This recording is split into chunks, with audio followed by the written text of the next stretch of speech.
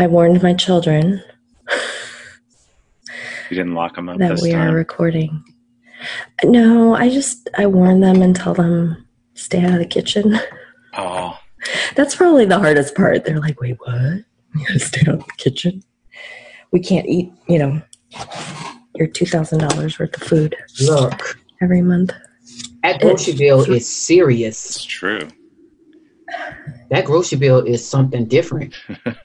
If they would just stop eating. The good thing is you can put your gas money into the car. Into the fridge, though. That's good because my gas, I just filled up last week, the first time since the first weekend in March. Just to tell you where I've been going. Nowhere.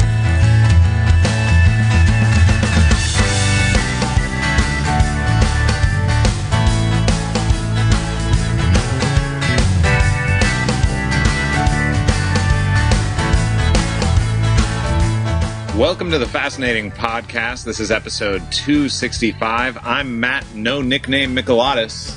I'm JR, ray of sunshine of Forasteros.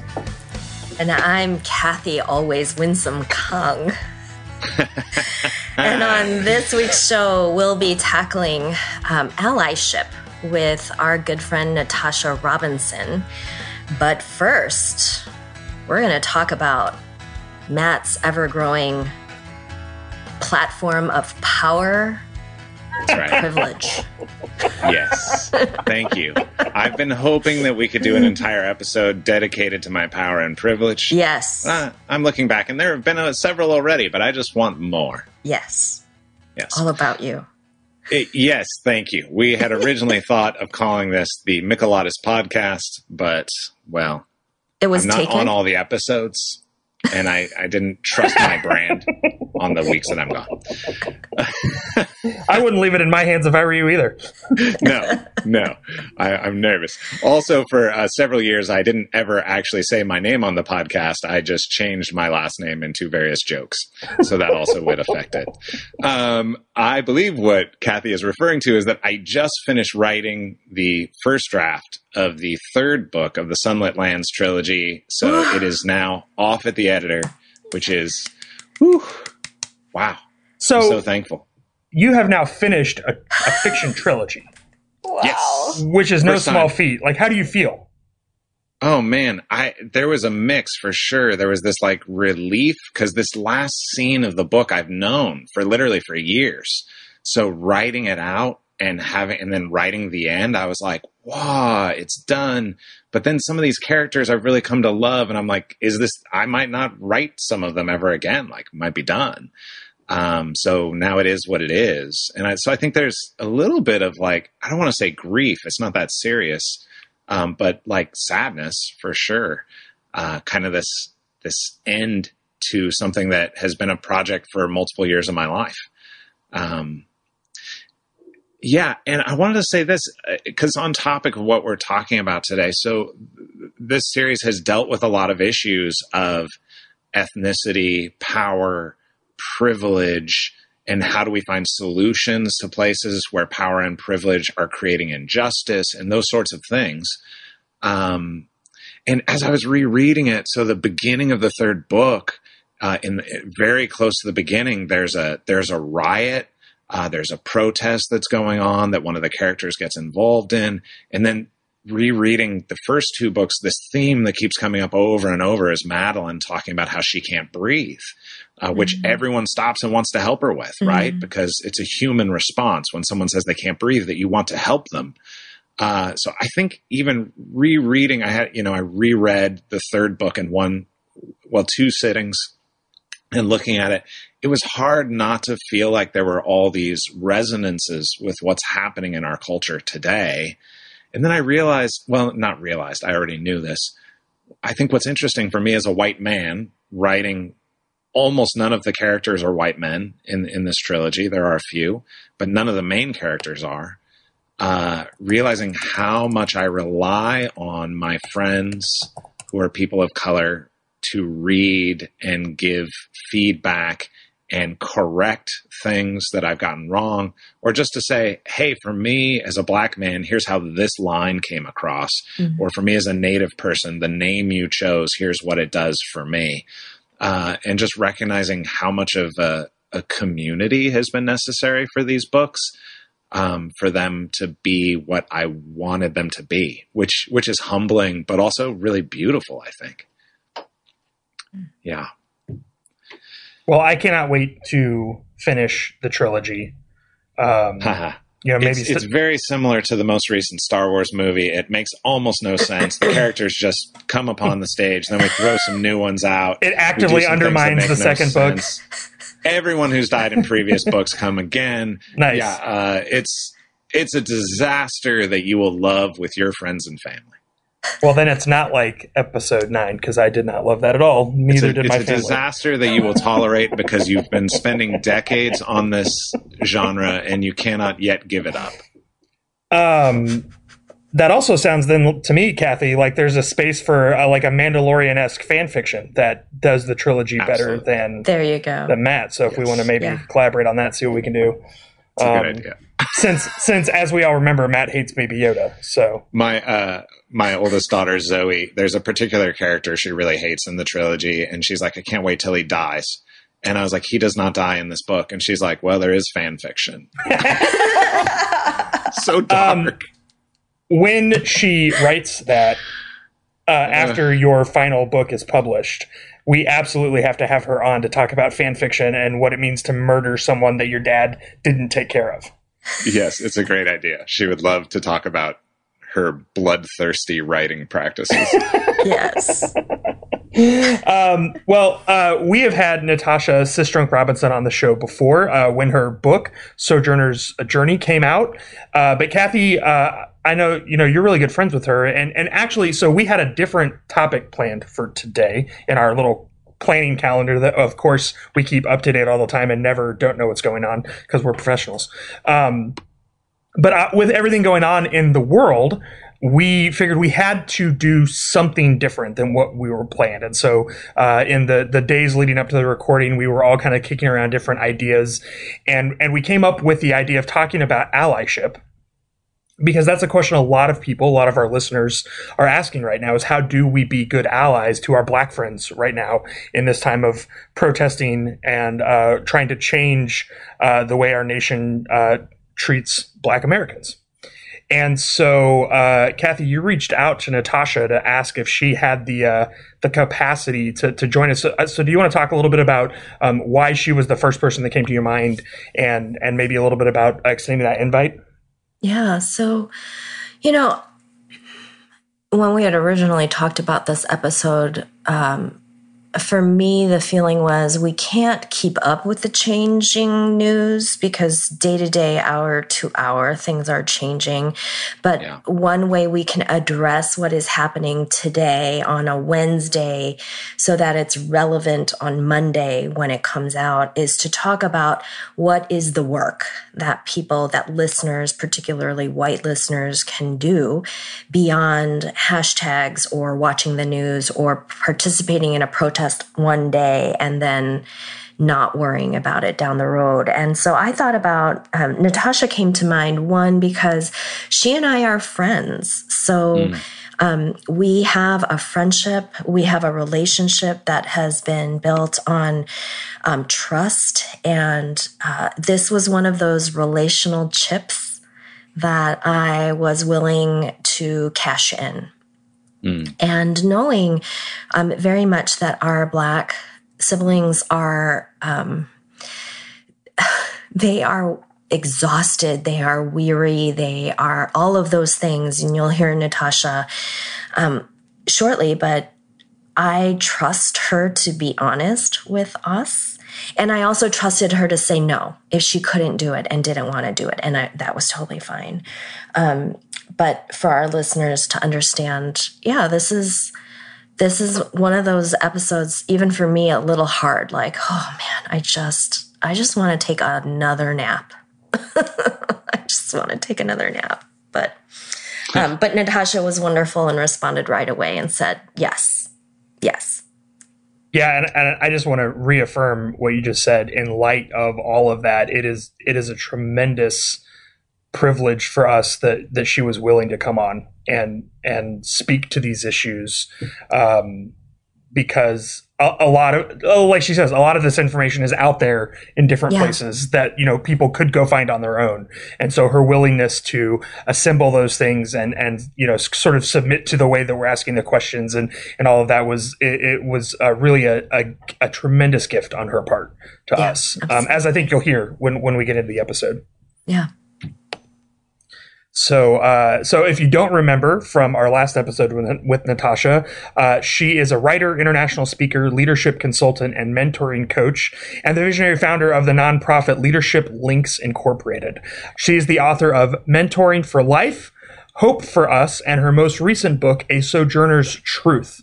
She's a graduate of the U.S. Naval Academy, a former Marine Corps officer, and has her MA from Gordon Conwell Theological Seminary. Natasha has nearly 20 years of leadership and mentoring experience in the military, government, church, seminary, and nonprofit sectors. So again, if that doesn't convince you what an honor it is for us to have her on, then certainly our interview with her will. So let's head over there now.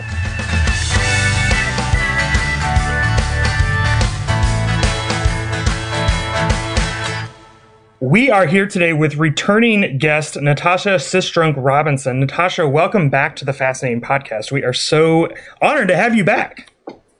Thank you, lady and gents, for having me. So I guess first, because the whole world's on fire and everything is terrible, how are you doing? I'm exhausted. I'm spiritually, emotionally exhausted. Every day fighting for joy and hope. And some days I'm doing that better than others.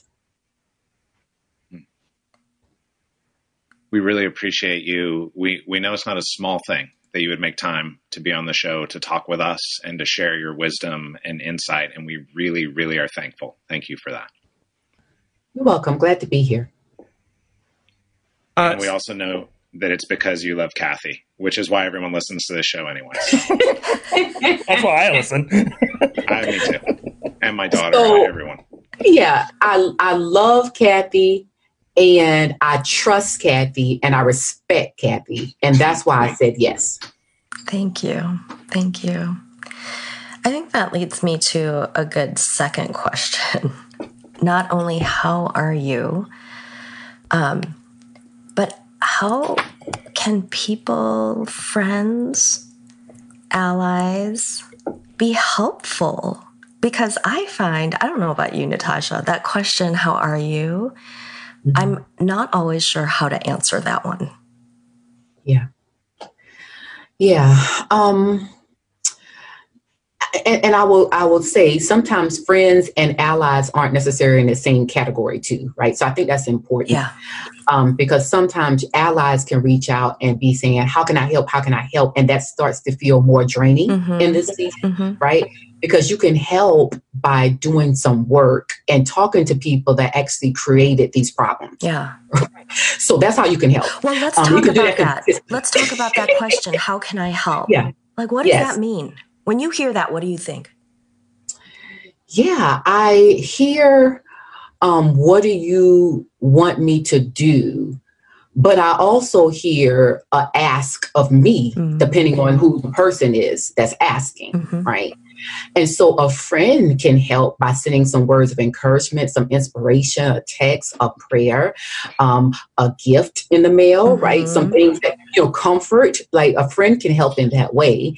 An ally can help by letting the person of color know this is how I'm standing in the gap for you, right? And that doesn't demand or require anything else of that person of color who, frankly, in this season doesn't have more to give. So we, Natasha, before Kathy reached out to you, we were all kind of trying to figure out exactly how we wanted to talk about everything going on, in part because everything's changing so quickly all the time. And, we're recording this on a Wednesday, but by the time it airs on Monday, who knows, what the state of things is going to be. And so, one of the things we observed was that for whatever reason, this particular wave of protest and demonstration has captivated a number of folks who were either against the protesting and demonstrating against police violence before, or were at best on the fence. So again, the day we're recording is Wednesday, June 3rd. Yesterday for us, on the same day, Pat Robertson publicly condemned Donald Trump for the way he was speaking to and treating American citizens. Joel Osteen participated in a Black Lives Matter march, and George W. Bush publicly announced his support for the protests and calls for reforms and changes, which many people took as a sign of the end times. But again, like that we're seeing so many people who are becoming, or at least moving in the directions of allyship, who never have before. A lot of people are beginning to ask those questions. What do I do? How can I help? And all of that. And so I wondered if you could talk a little bit more about like the idea of emotional labor and why, again, this may sound silly, I guess, but I think a number of people who are new to the conversation don't understand the concept of emotional labor and why asking how they can help can be damaging to people of color. Yeah. I think, so let me start here. My daughter is, she just finished school, 7th grade. And so she's starting some of her summer learning, and she has an algebra book. And so she was coming to ask me a question out of her algebra workbook. And so I began explaining to her that everything has a language. Algebra has a language. Christians, church has a language. My husband and I are both prior Marines, so the military has a language. And so I explained to her, I said, Mother used to know that language, but she doesn't know that language anymore. I had to explain to her that your dad might remember that language. And I said, there are certain languages that your mother has that she's glad to give you and pass that wisdom along. I said, and the other languages that your mother doesn't have, then this is what your mother pays for. Right. And so I was explaining that to her. And so when I think about this issue of racism, cultural competence, cultural intelligence, racial justice, all of these things, there is a history and a language here that many people of color, whether they're educated professionally in it or not, they have a lived experience or a lived theology that gives them a language in which to understand these things, not as isolated incidences, right? We have a language for that. Now, then for people like me and Kathy, who actually maybe do some more reading or have done, going to school, got some theology behind it, we can articulate that language to various audiences in different ways. So I've done this work in professional, quote unquote, secular spaces, and I've done it in Christian, mostly evangelical spaces. And so all of those different spaces, because of my lived experience, my lived theology, I can articulate and I can adjust my language to communicate in a way that those audiences understand, right? That takes discipline. It takes study. It takes prayer. It takes intentionality, right? That's what it takes. And so you don't get that just because an incident happened yesterday and now it's trending on Twitter. And so what that means is for a person who does not have this education, this conviction, this lived experience, then your starting place is not to come to people like me and ask me to make your work easier. That's not the thing to do. Right? The thing to do is to go to my website or someone like Kathy's website and go and actually start digging, right? Or Google is also your friend. Yes. Right? So, get you some books and actually read them. Like read the books, right? I have talks up on YouTube. about this? Like, I didn't start talking about this week. Yes. Right? Like, I have talks up on YouTube. I have a podcast where we've talked about this. I've written a book on discipleship in which I talk about this whole idea of welcoming people from every tribe, language, nation, and people group is a theological issue. It is a reality about living in the kingdom of God, right? That's a part of our discipleship. And here we are, Bible study after Bible study, small group after small group, sermon after sermon, where we are never addressing these issues until it becomes something that's trending in the news. And so what I need for brothers and sisters who don't have this lived experience to understand is, if you're really serious about doing this work, if you're really wanting to know how you can help, then you have to start disciplining yourself to do this work consistently and learning from people that has already been doing it by looking at the stuff they've already done and supporting the work that they've been already doing. Natasha, can I ask too? I think one of the things that happens is people want the emotional labor and they want it free. Like, I'm thinking about when you're talking about your daughter needing math tutoring, right? It's one thing for a parent to do it or a friend, but if I need tutoring for my daughter and I call up a professional tutor and say, hey, could you come for free and tutor my child? They're probably not going to do that. Right. Right. And not only do they want it for free, they want it fast, right? And so some of this is really about our, I call it like our microwave society, right? That we want everything instant and we want it to be how we, I want my food quickly and I want it now, right?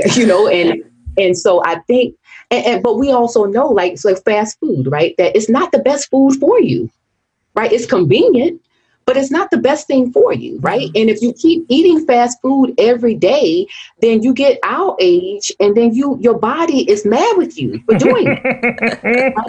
So you can't do that every day. And even though it's convenient and it's comfortable, it's not healthy, right? And so I think that,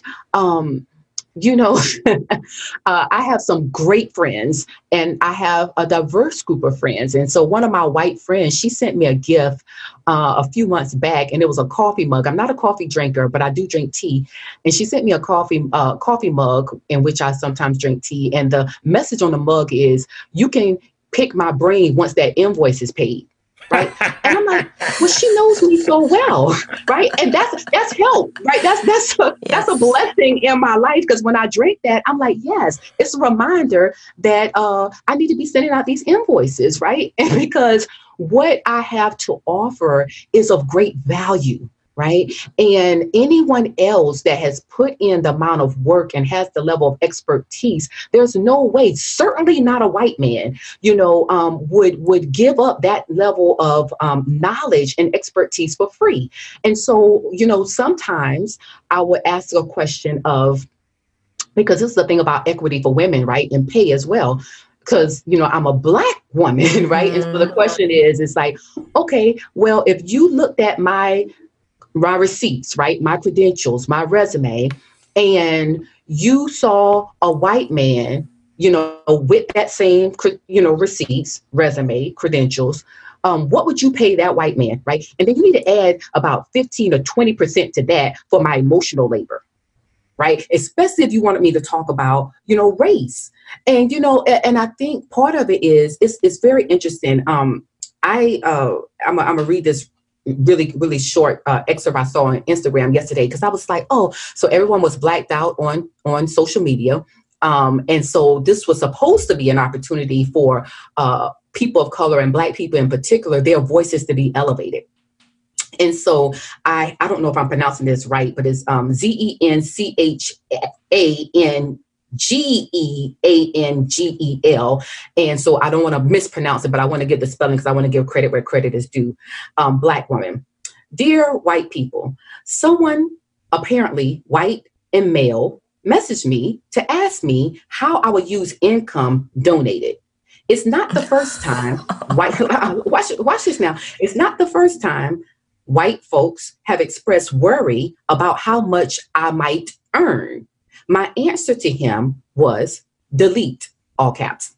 My social account is not a contract that may make me owe you anything. My answer for the good to any white person asking or thinking or even wondering about Black folks' money. Number one, you could consider it back pay for the hundreds of years of labor you've benefited from right now, not to mention my own daily labor of navigating whiteness in all this arrogant glory.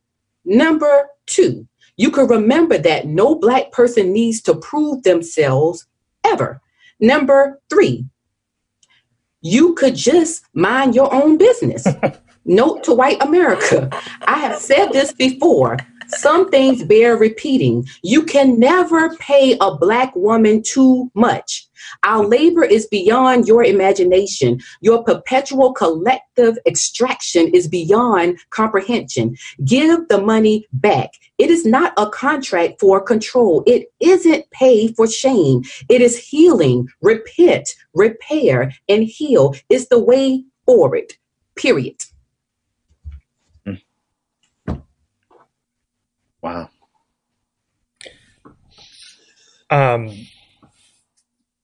So, at the beginning of that comment, you mentioned the difference between friends and professionals, and I think some number of us are looking around and going, oh, you know what? I don't have very many friends of color. Maybe that's what I need instead of paying professionals, or maybe in addition to paying professionals. I need to make more friends of color. How do I do that?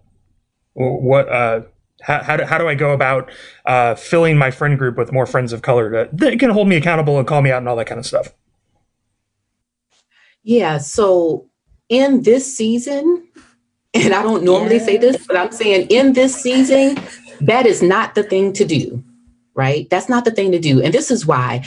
Two things I'll give you as example. One, I'm in a Be the Bridge group. I'm sure most of you are familiar with Latasha Morrison's Be the Bridge ministry. If you're not, you should be. And so I'm in one of those groups for my area, my local area. And so a white person posted yesterday asking, they wanted to start a group locally and saying, we're looking for people of color to join in the group. And so I know that's normally the model. I get that. But in this season, I'm asking, like, what exactly are you looking for?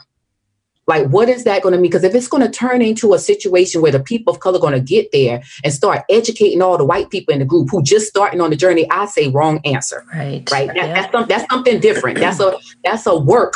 That's work. That's not a community. It's not relationship. And so that's one example of that. But I think the other thing about that is people of color in this season, everyone I'm listening to, talking to personally and online, and people that do quote unquote public ministry are exhausted, right? They're exhausted. And the people of color that are not even doing this publicly, if they are not already friends with you, they're not going to tell you they're exhausted. Right? They're not going to tell you they're exhausted, or they are afraid, or they don't feel safe. Right? And so now is not the time to go seek out your person of color with all of your baggage and ignorance to try to get them to be your friend. That is not the time for that. Now is not the time for that. Now, is it important that we have diverse friends? Absolutely. And anybody who knows me and has read anything I've written, you would know I firmly believe that. But what I'm saying is there are healthy relationships and there are unhealthy relationships. And if you have not started doing this work as a white person, you can become a very toxic person and create a very unhealthy and even traumatizing relationship for a person of color.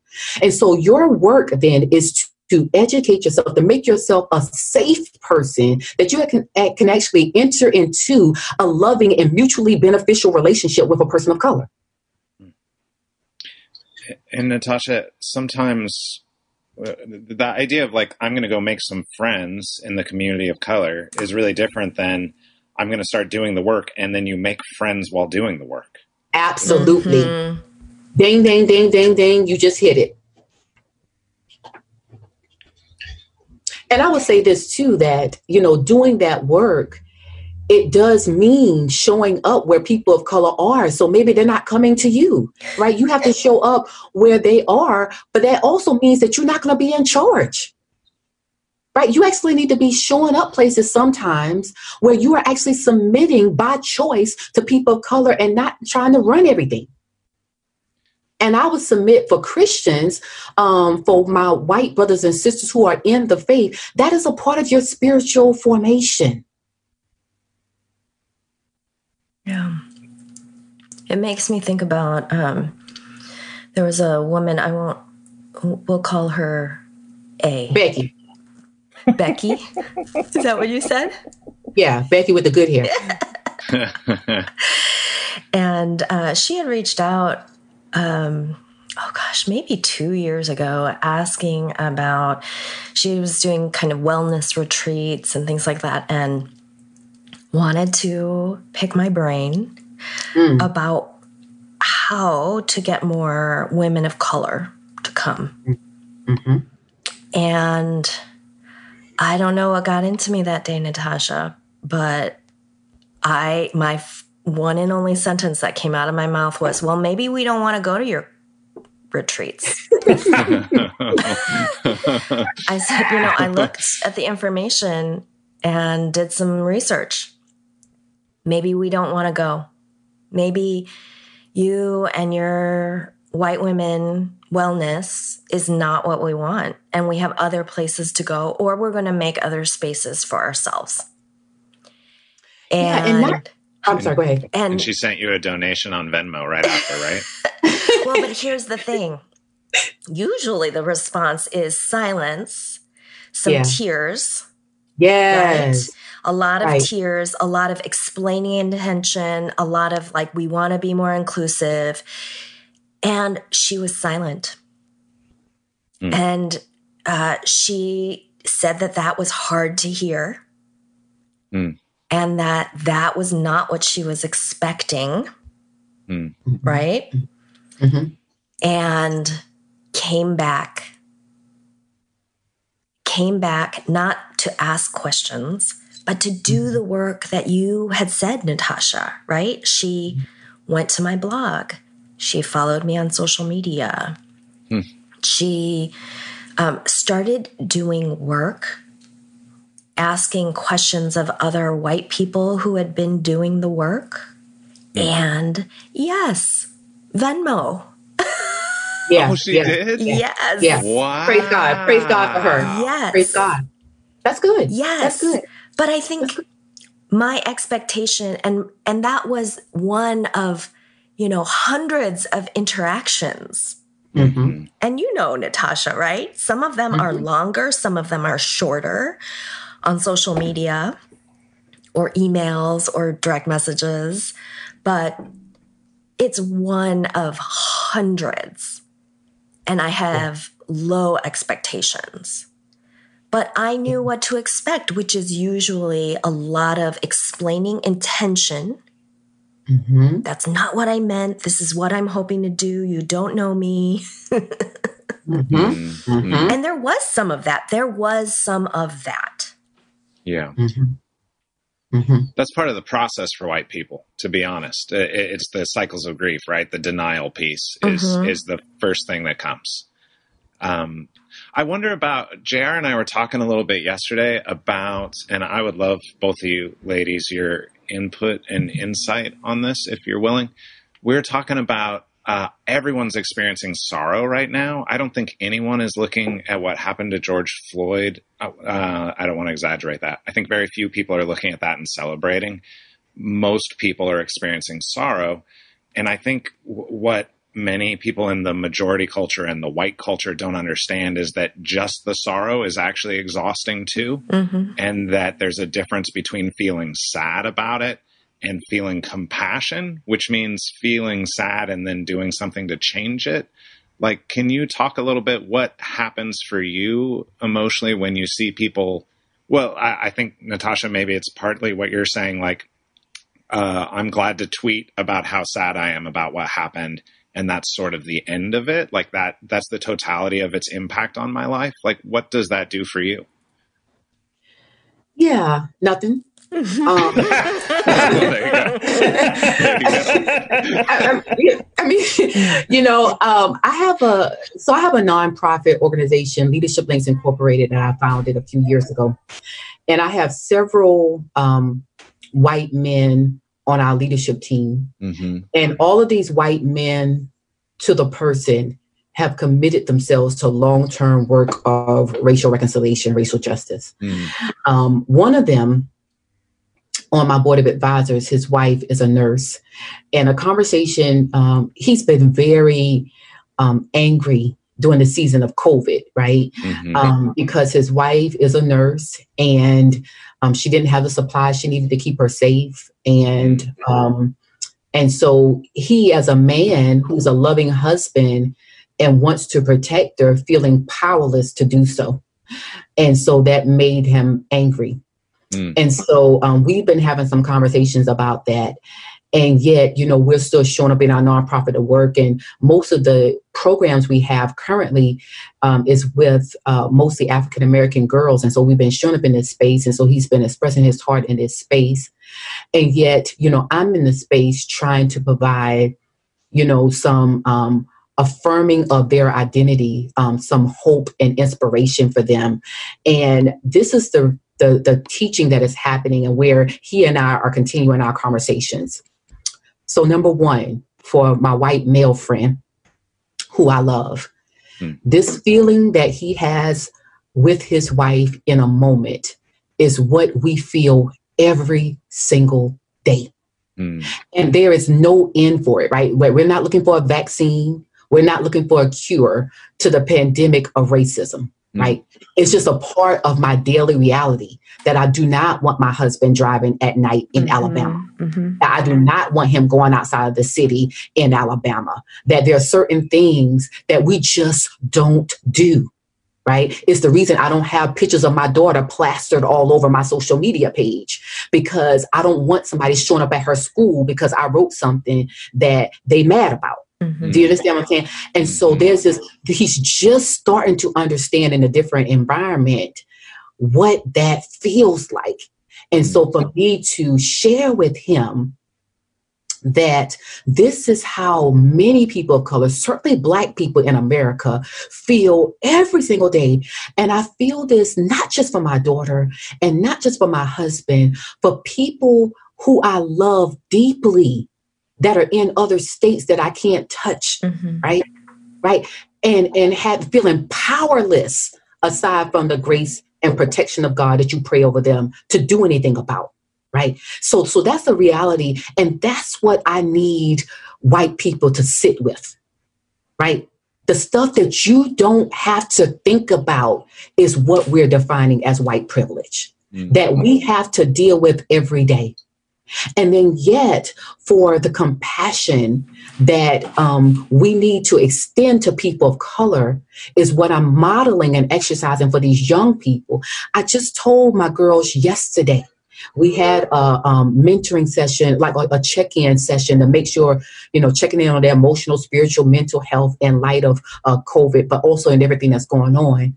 And, they were sharing prayer requests. These are children. Right? These are children. And they're talking about, my own daughter trying to be mentally well and not be consumed by the news. She just turned 13 last week, 2 weeks ago. Right. And so I'm saying to these young people, to these Black children, this is not your weight to carry. Right? This is not your weight to carry. There is no reason why our children should be losing sleep and having anxiety and feeling stressed out and carrying the burden of this world and of a system and of the failures of adults in all around them, that we should be passing this on to another generation. And so I am saying to these young people, this is where the compassion comes in, that this is not your work to carry, right? This racism is not a problem you created. right? So it's not yours to fix. Now, I want them to be educated about it. I want them to be open. I want them to be loving. I want them to be humble. I want them to thrive, right? In everything they choose to do. I want them to have access and opportunity. That's what we're doing with my work in my nonprofit, right? I want all of that for them. And I also want them to understand that the people who cause harm and error, if they're truly sorry, if they're truly repentant, then they have to do the work to correct the error that they have caused and or benefited from.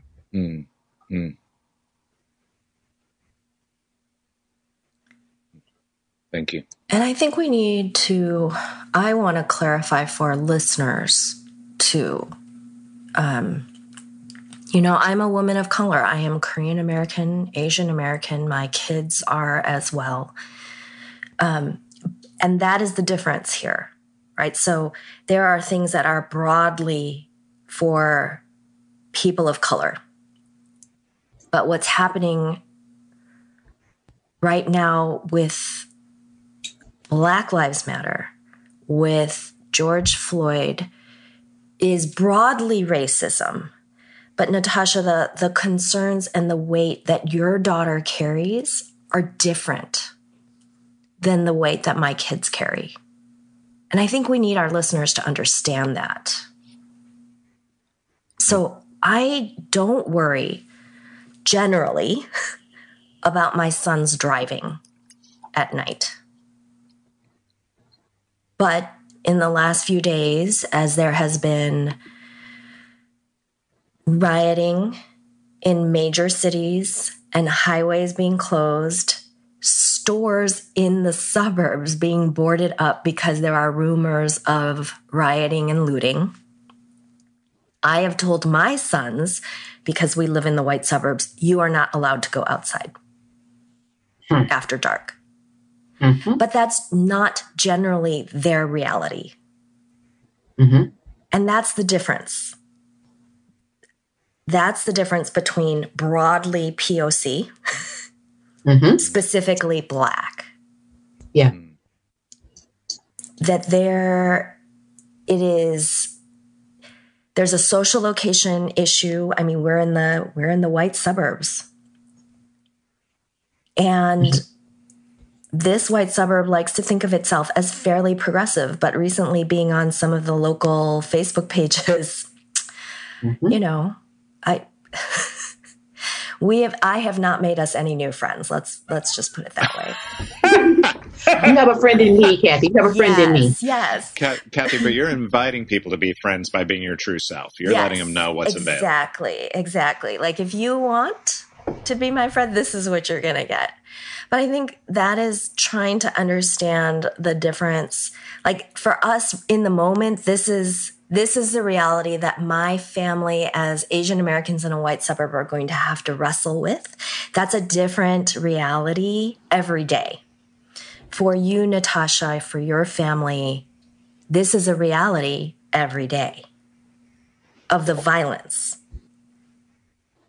Yeah. And I want to ask you, and we can talk about for our listeners, I think what's tricky right now is that everything seems important and urgent, right? And so in the moment, it's people are posting, people I did not expect had like their black squares on Instagram, all this kind of stuff. Mm-hmm. And it feels urgent. Mm-hmm. What needs to happen, hypothetically 3 weeks from now when things are a little quieter? Yeah.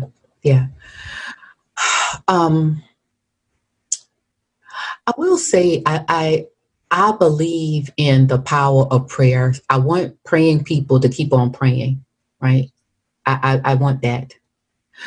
I want people who are in positions of power, and that's all of us, but to different levels and extent, right? Mm-hmm. To be really thoughtful about how they can see systemic change in their dealings professionally, right? So I'm talking now about workspace, church space.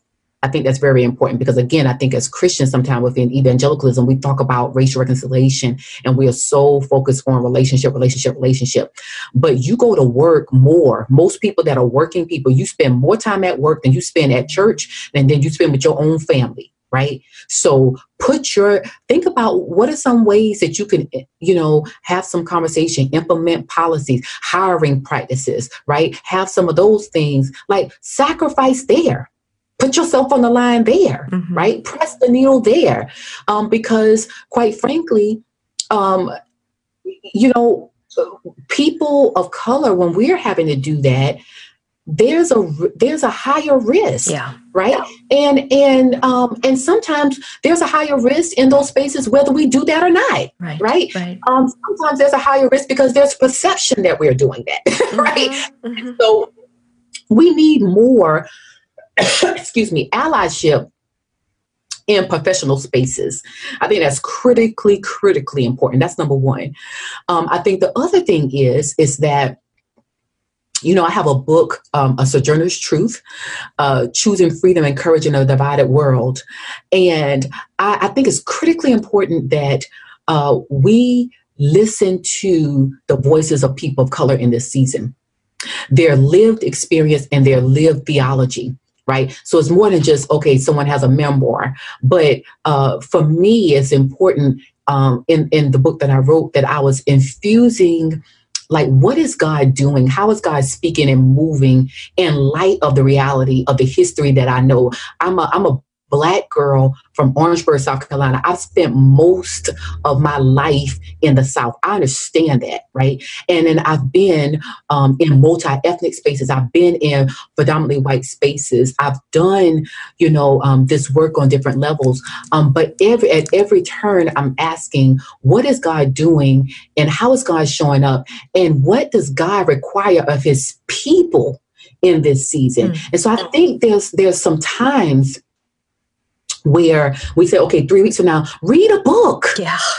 Read a book. Like go get Drew Hart, Trouble I've Seen. Like, go read some of this stuff, right? Like, that's really, really important. And it's not just one book. Like, read multiple books. Just start somewhere. I think that's critically important. And then lastly, and I've said this, I think briefly before, that you're supporting the work that people of color are doing, because not all of our work, there are different ways that we are doing this racial justice work, right? Everyone's not on the street protesting. There's a place for that. And there's important work in that. There's some people that are focused on policy. There are some people that are focused just on the church. There's some people that's focused on, this in their workplace. There's some people that's focused on this just particularly in the academic arena where they primarily write and research and lecture. So there are all kind of layers and ways that people of color and Black people in particular are doing this work every single day. And most of them, I know,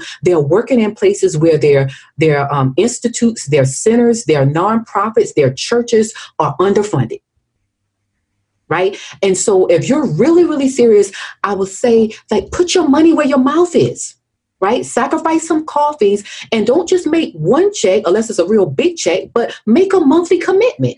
Make a monthly commitment to these nonprofit organizations, to these civil rights organizations that are doing this work all the time. That's the stuff that we need to see happen right now beyond the moment. That's where we're going to see real repentance, redemption, reparations, and transformation. Yeah. Because do you need more white friends? I love the white friends I have. And I will just leave it at that. Natasha, that first point that you made about allies in professional spaces, I think that's one that, one, it's actually a relatively simple step white people can make because it just requires us to speak up and pay attention in the spaces we already are. But, yesterday in our little podcast chat group, we were having a conversation and one of us was asking about a friend that was posting actually about podcasting and basically made a joke in poor taste about the riots. And he was saying, should I should I say something or not? Am I acting out of anger or whatever? And Kathy, I thought you offered a very timely and gentle reminder that I wondered if you wouldn't mind sharing again. Yeah. Gentle, Kathy? You were gentle with someone? These were her friends. They were her friends. You know, I can be winsome. Yeah. Right? That's the word that gets used. I can actually read it. I just said, I want to encourage all of you, my white brothers, to stop bending over backwards to constantly make yourselves and your white friends comfortable. I say this as someone who daily has to contort herself to function, some days more or less than others, in a society that didn't think of me as valuable or even human. When a friend posts things that are in poor taste and public, a private call may be necessary, but everyone saw that post. People need to hear from others that certain things, no matter how much we want and need levity, should not be done so at the expense of others. Because it's interesting. I do see even now that there are white people trying to stand up, right? They're awakening, but they're doing it in such a way that they don't want to offend their whiteness. They don't want to. I saw, actually, it was on the thread of a white man, and he was saying things like, you know, well, I guess we won't see eye to eye to another white person. And I jumped on and was like, of course. And I don't want to see eye to eye unless it's that white person understanding that this is about systemic racism, and I don't care how many Black friends they have. Yeah. It's actually very interesting. I was just going to say briefly, one of the articles I quoted in my book, and I keep coming back to, was written by an Asian American woman, and she was writing about 8 ways people of color are tokenized in nonprofits. And one of the ways she mentioned was using people of color against other people of color. And I think it's very important because it points out one way that that can be a very visceral reaction, right? And so sometimes unintentionally, because whiteness is so often centered, the people that have friends that are people of color, they have a tendency to use those friends as armor against other people of color, right? So say if you're person of color who feels tokenized and, feels comfortable and feel like they're a better human because they're attached and have close proximity to whiteness, they'll use that person who has the same thought processes as them because it's benefiting them, or so they think, until they get pulled over by the cops and they realize they look brown like everybody else. And so they will use that person and their thought as people say weaponized. I think it's a little bit strong language, but they'll use it against another person of color, right? In the same way, folks be trying to use MLK, right? Like when I could tell you the amount of white people we've seen try to use MLK to tell Black people what MLK thought. I just saw a tweet last week where a white person was responding to MLK the third about what Daddy thought. Yes. Do you understand what I'm saying? And so that like the audacity of whiteness in that way, like it's a performance, and people don't understand that. And so I just think we have to, and I think, again, some of it is not about intention. Some of it is about ignorance. And I'm not trying to speak down to people in that. I mean, you just lack the knowledge in it. Right. And so the way to not respond in ignorance is to get smart on an issue. Humble yourself and become a student of an issue. That's what we have here. Our local school board here where I live, our school district's about half Latino. So my kids grew up speaking Spanish and have tons of friends in the Latino community, but there's consistent issues of white supremacist action in the school district.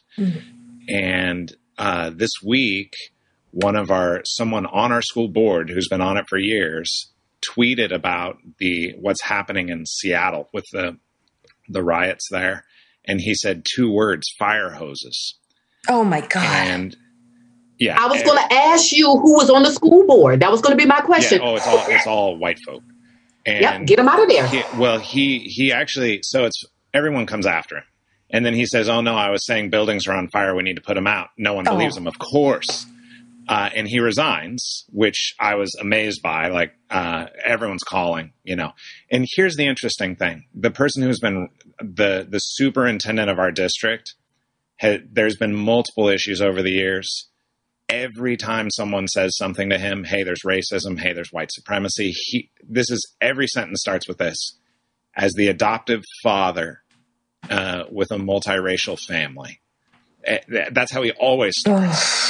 And I think what's so hard for people to understand is you can be married to a person of color and still be racist. You can have children who are of another race and still be racist. You can have friends who are of another race and still be intensely racist. It's not a shield and it's not a guarantee. And in fact, most of us white people who have friends and family in the community of color are still dealing with the reality of having been racialized our entire lives. And that's not something that just disappears because you marry someone from another race or another ethnicity. So, that particular excuse I find very grating. Anyway.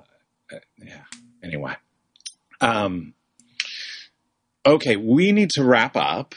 And talk a little bit about what's fascinating us this week, which it can be a pop culture thing. It can be something related to what's going on. It can be a resource for people or an organization that is helpful given the current state of the world. Is that something we all feel good about doing today? Can we talk about that for a few minutes? Great. Sure. I think offering at least some little small ray of sunshine feels pretty nice.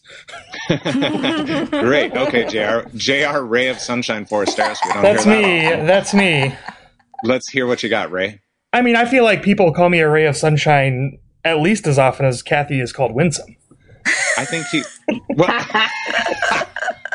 I more often hear comments about something about the sun not shining when they're talking to you, JR. But well, fine. I'll recommend a horror novel that I really enjoyed. Oh, fine. Okay, great. So this is a novel by an author named T. Kingfisher, and it's called The Twisted Ones. And I'll just say it's pretty hard to creep me out, and there were definitely a few nights that I kept reading because I knew if I shut off the light, something was going to come get me. So... Well, that was a ray of sunshine. Yeah. It is a Lovecraftian novel, if that means anything to anyone. So, darkness. Yeah, it's I don't know. It was really good, really interesting. I really enjoyed how it was constructed. It was in the manner of a number of kind of Lovecraftian stories. It was sort of the story of someone finding someone else's story about another story. So there are several layers of narrative that all sort of lead to the person investigating and discovering this sort of, cursed knowledge sort of thing. So, I thought it was really good, really creepy. That's great. Thank you. Kathy, what do you got? Well, a couple things. I'm trying to pick the brightest ray of sunshine. That's kind of hard for me today. I am fascinated by masks becoming some sort of fashion statement. It's so strange to me how different brands are now coming out with their brand of masks, especially in light of protests that happened just a few weeks ago around states still being closed and the requirement to wear masks and social distancing. I just think it's really funny, ironic, so US right? Like I don't even know what to think about that. And then the connection to that is like the price gouging around fabric. Oh, really? So, okay, so this is only because I know how to sew and I have this ancient sewing machine. And I also still work out of mom guilt. So Elias, our youngest, who is a senior in high school, no longer, he's a rising freshman in college, in their senior drive-through to drop off books, which, by the way, listeners, my son had to dust off his books. Wow. Because he had to find them in the house because he was so checked out, and then was like, oh, I need to dust them because there was this big layer of dust. They had the opportunity to take a picture with the principal wearing a mask and social distancing. And so, of course, I was like, I need to make a mask using the fabric of his college that he's going to. And I look online. I can't find anything at the fabric store, so I go on eBay. Oh my gosh. I cannot believe I paid $20 for a quarter yard of fabric. $20 for a quarter yard of fabric. Now, Kathy, for someone who is not as well versed in fabric purchasing, what should that have cost? Oh, that should have cost like a fourth of that. Oh, okay. How's he look, though? It looks awesome. And I made 4 of them with that fabric. So, and you sold them for $20 each? No, I gave him the option of keeping them or sharing them, and he's still undecided. Oh, nice. Since he will need them in the fall. I do have another serious follow-up question. Yeah. I know since you're a journalist, I'd be curious to know if you think that the rise in popularity of masks has anything to do with the success of The Masked Singer on Fox.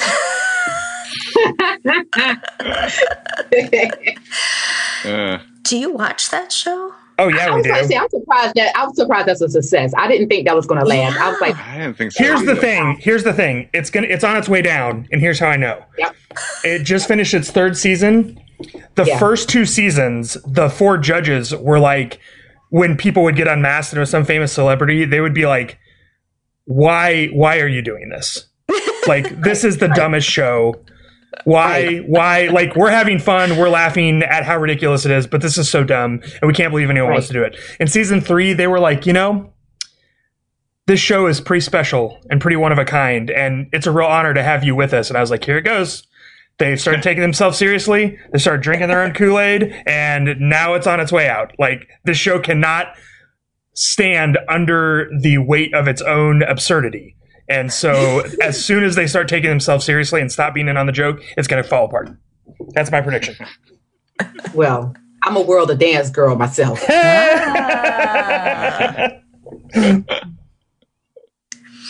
Matt, what do you got? So one of my professors at university was Percival Everett, who is a contemporary novelist. He's African-American. I think one of the best contemporary novelists in the United States today. But you got to check out his novel Erasure. It's about, it's I don't want to say it's biographical. He would not like me to say that. But it's about a black novelist who keeps being told that his book is not black enough. And there's a white woman who has this incredibly popular novel called Weezall Lives in the Ghetto. And they're saying, can't you write something more like that? So the book is really funny and sad and pretty savage at different places, but he changes the title of his book to My Pathology. And then eventually just changes it to the F word. And, but the whole novel is sort of this exploration of what does it mean to be a black man in academia, and in the world of literature. And it's a beautiful book also. It's just really well written, and I love it. So that's called Erasure by Percival Everett. Check it out. It sounds amazing. Yeah, it's great. It really is. It's from it's like 20 years old. He's done a bunch of other books. They're all great. Wow. So. Natasha, what's fascinating you this week? I guess two things. Not as entertaining, but facts, right? Of our present reality. So I'm fascinated by the amount of people we have out protesting and physically touching in the midst of the pandemic. Yeah. I'm fascinated by that. And so I've seen a couple of interviews, one with a Black man, one with a Black woman. And, the journalist says, you're not concerned about being out here? And the Black man, mind you, had a child on his shoulder. The child probably was 3 or 4 years old. He says, yes, I am concerned. And Black man says, but I also know that I can be shot out here and die, tomorrow by the cops. So this pandemic of racism is important enough for me to be out risking my life for the pandemic of COVID or coronavirus, whatever we calling it now. That's worth the risk because I know this other pandemic can also kill me, right, in my life. And so I was fascinated by that. And I'm fascinated by the other people that are out there. But, they're, modeling the way of Jesus, willing to literally put their lives down for the sake of another person. So to me, that's fascinating and interesting and gives me some hope. And I think lastly, I've been going back to my old school gospel music because I miss, there are times I've grown up in church where I'm in Black church and the preacher is sweating and we're in church for 3 hours and people shouting and running around and tearing on the floor. And I just need some of that in my life right now to make it through. And so I've been going back to my Black gospel music. So my days are starting a lot later because I have to get my mind right to focus on the day. And so I met with the girls yesterday for the nonprofit. And one of the girls' mom messaged me. She said, you just smiled that whole call. We did a video call. And she said, that's just Natasha. She's like a mother bear. She just loved and so glad she could see y'all. And I'm like, yes, that was definitely part of it. But the other part was I was going in on my old school gospel with them because they deserve better. Yeah. So I want to show better for them. And so I'm fascinated by the power and the strength of the old things to carry us through the hard times that we're in now that carry people through previous hard times. Yeah. That's amazing. It's great. So Natasha, where can we find you online? Yeah. So a few ways. So if you're ministry Christian folks, you can find me at my website, Natasha S. Robinson, S is in Sam, or Sistrunk, my maiden name, Robinson, at NatashaSRobinson.com. And all of my social medias you can do there. So, there are several talks about these issues on my YouTube channel. I'm on Instagram, Twitter, and Facebook, Natasha Sistrunk Robinson. So you can find all that there. If you're interested in some professional help, coaching, consulting, mentoring, you want to be better, go to my business page, T3leadershipsolutions.com, the letter T, the number 3, leadershipsolutions.com. And I'm taking clients there now. I'm doing virtual coaching for that. I do have a podcast, A Sojourner's Truth. The whole first season, I'm talking about these issues and going through it with Black women, having conversation with Black women about a lot of these issues that we're talking about. One that comes to mind is one of my mentors who I love dearly. She went to HBCU Bennett College in North Carolina, was a part of the sit-ins of the Woodworth counter, which started the sit-ins all throughout the country. And she went to jail for that as a young person. And so she has a fascinating interview on my podcast. Her name is Joyce Garrett. So I would love for people to go to see that. She's just a wonderful human. But again, a lived experience will be good to find there. And then lastly, my book, A Sojourner's Truth. We're going to have a book discussion in July with my nonprofit. It's going to be free online on Thursdays in July, starting the second Thursday of the month.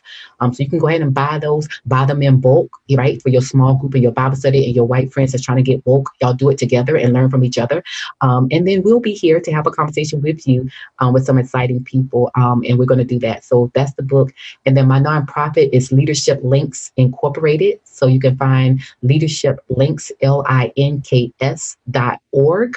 And we are on all the socials as well. And you can find us there and find out more about our work and how you can support it.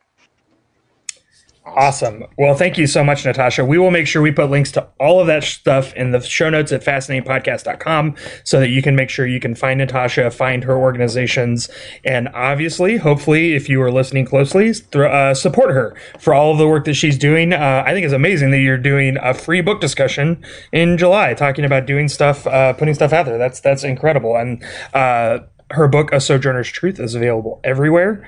Natasha, thank you again so much for being with us and sharing your wisdom. It has been a real honor. Thank y'all so much for having me. This has been episode number 265. Our guest has been Natasha Sistrunk Robinson. We will be back next week with another great episode. Until then, stay safe out there. Wear your masks. Quit touching your face. You know the drill by now.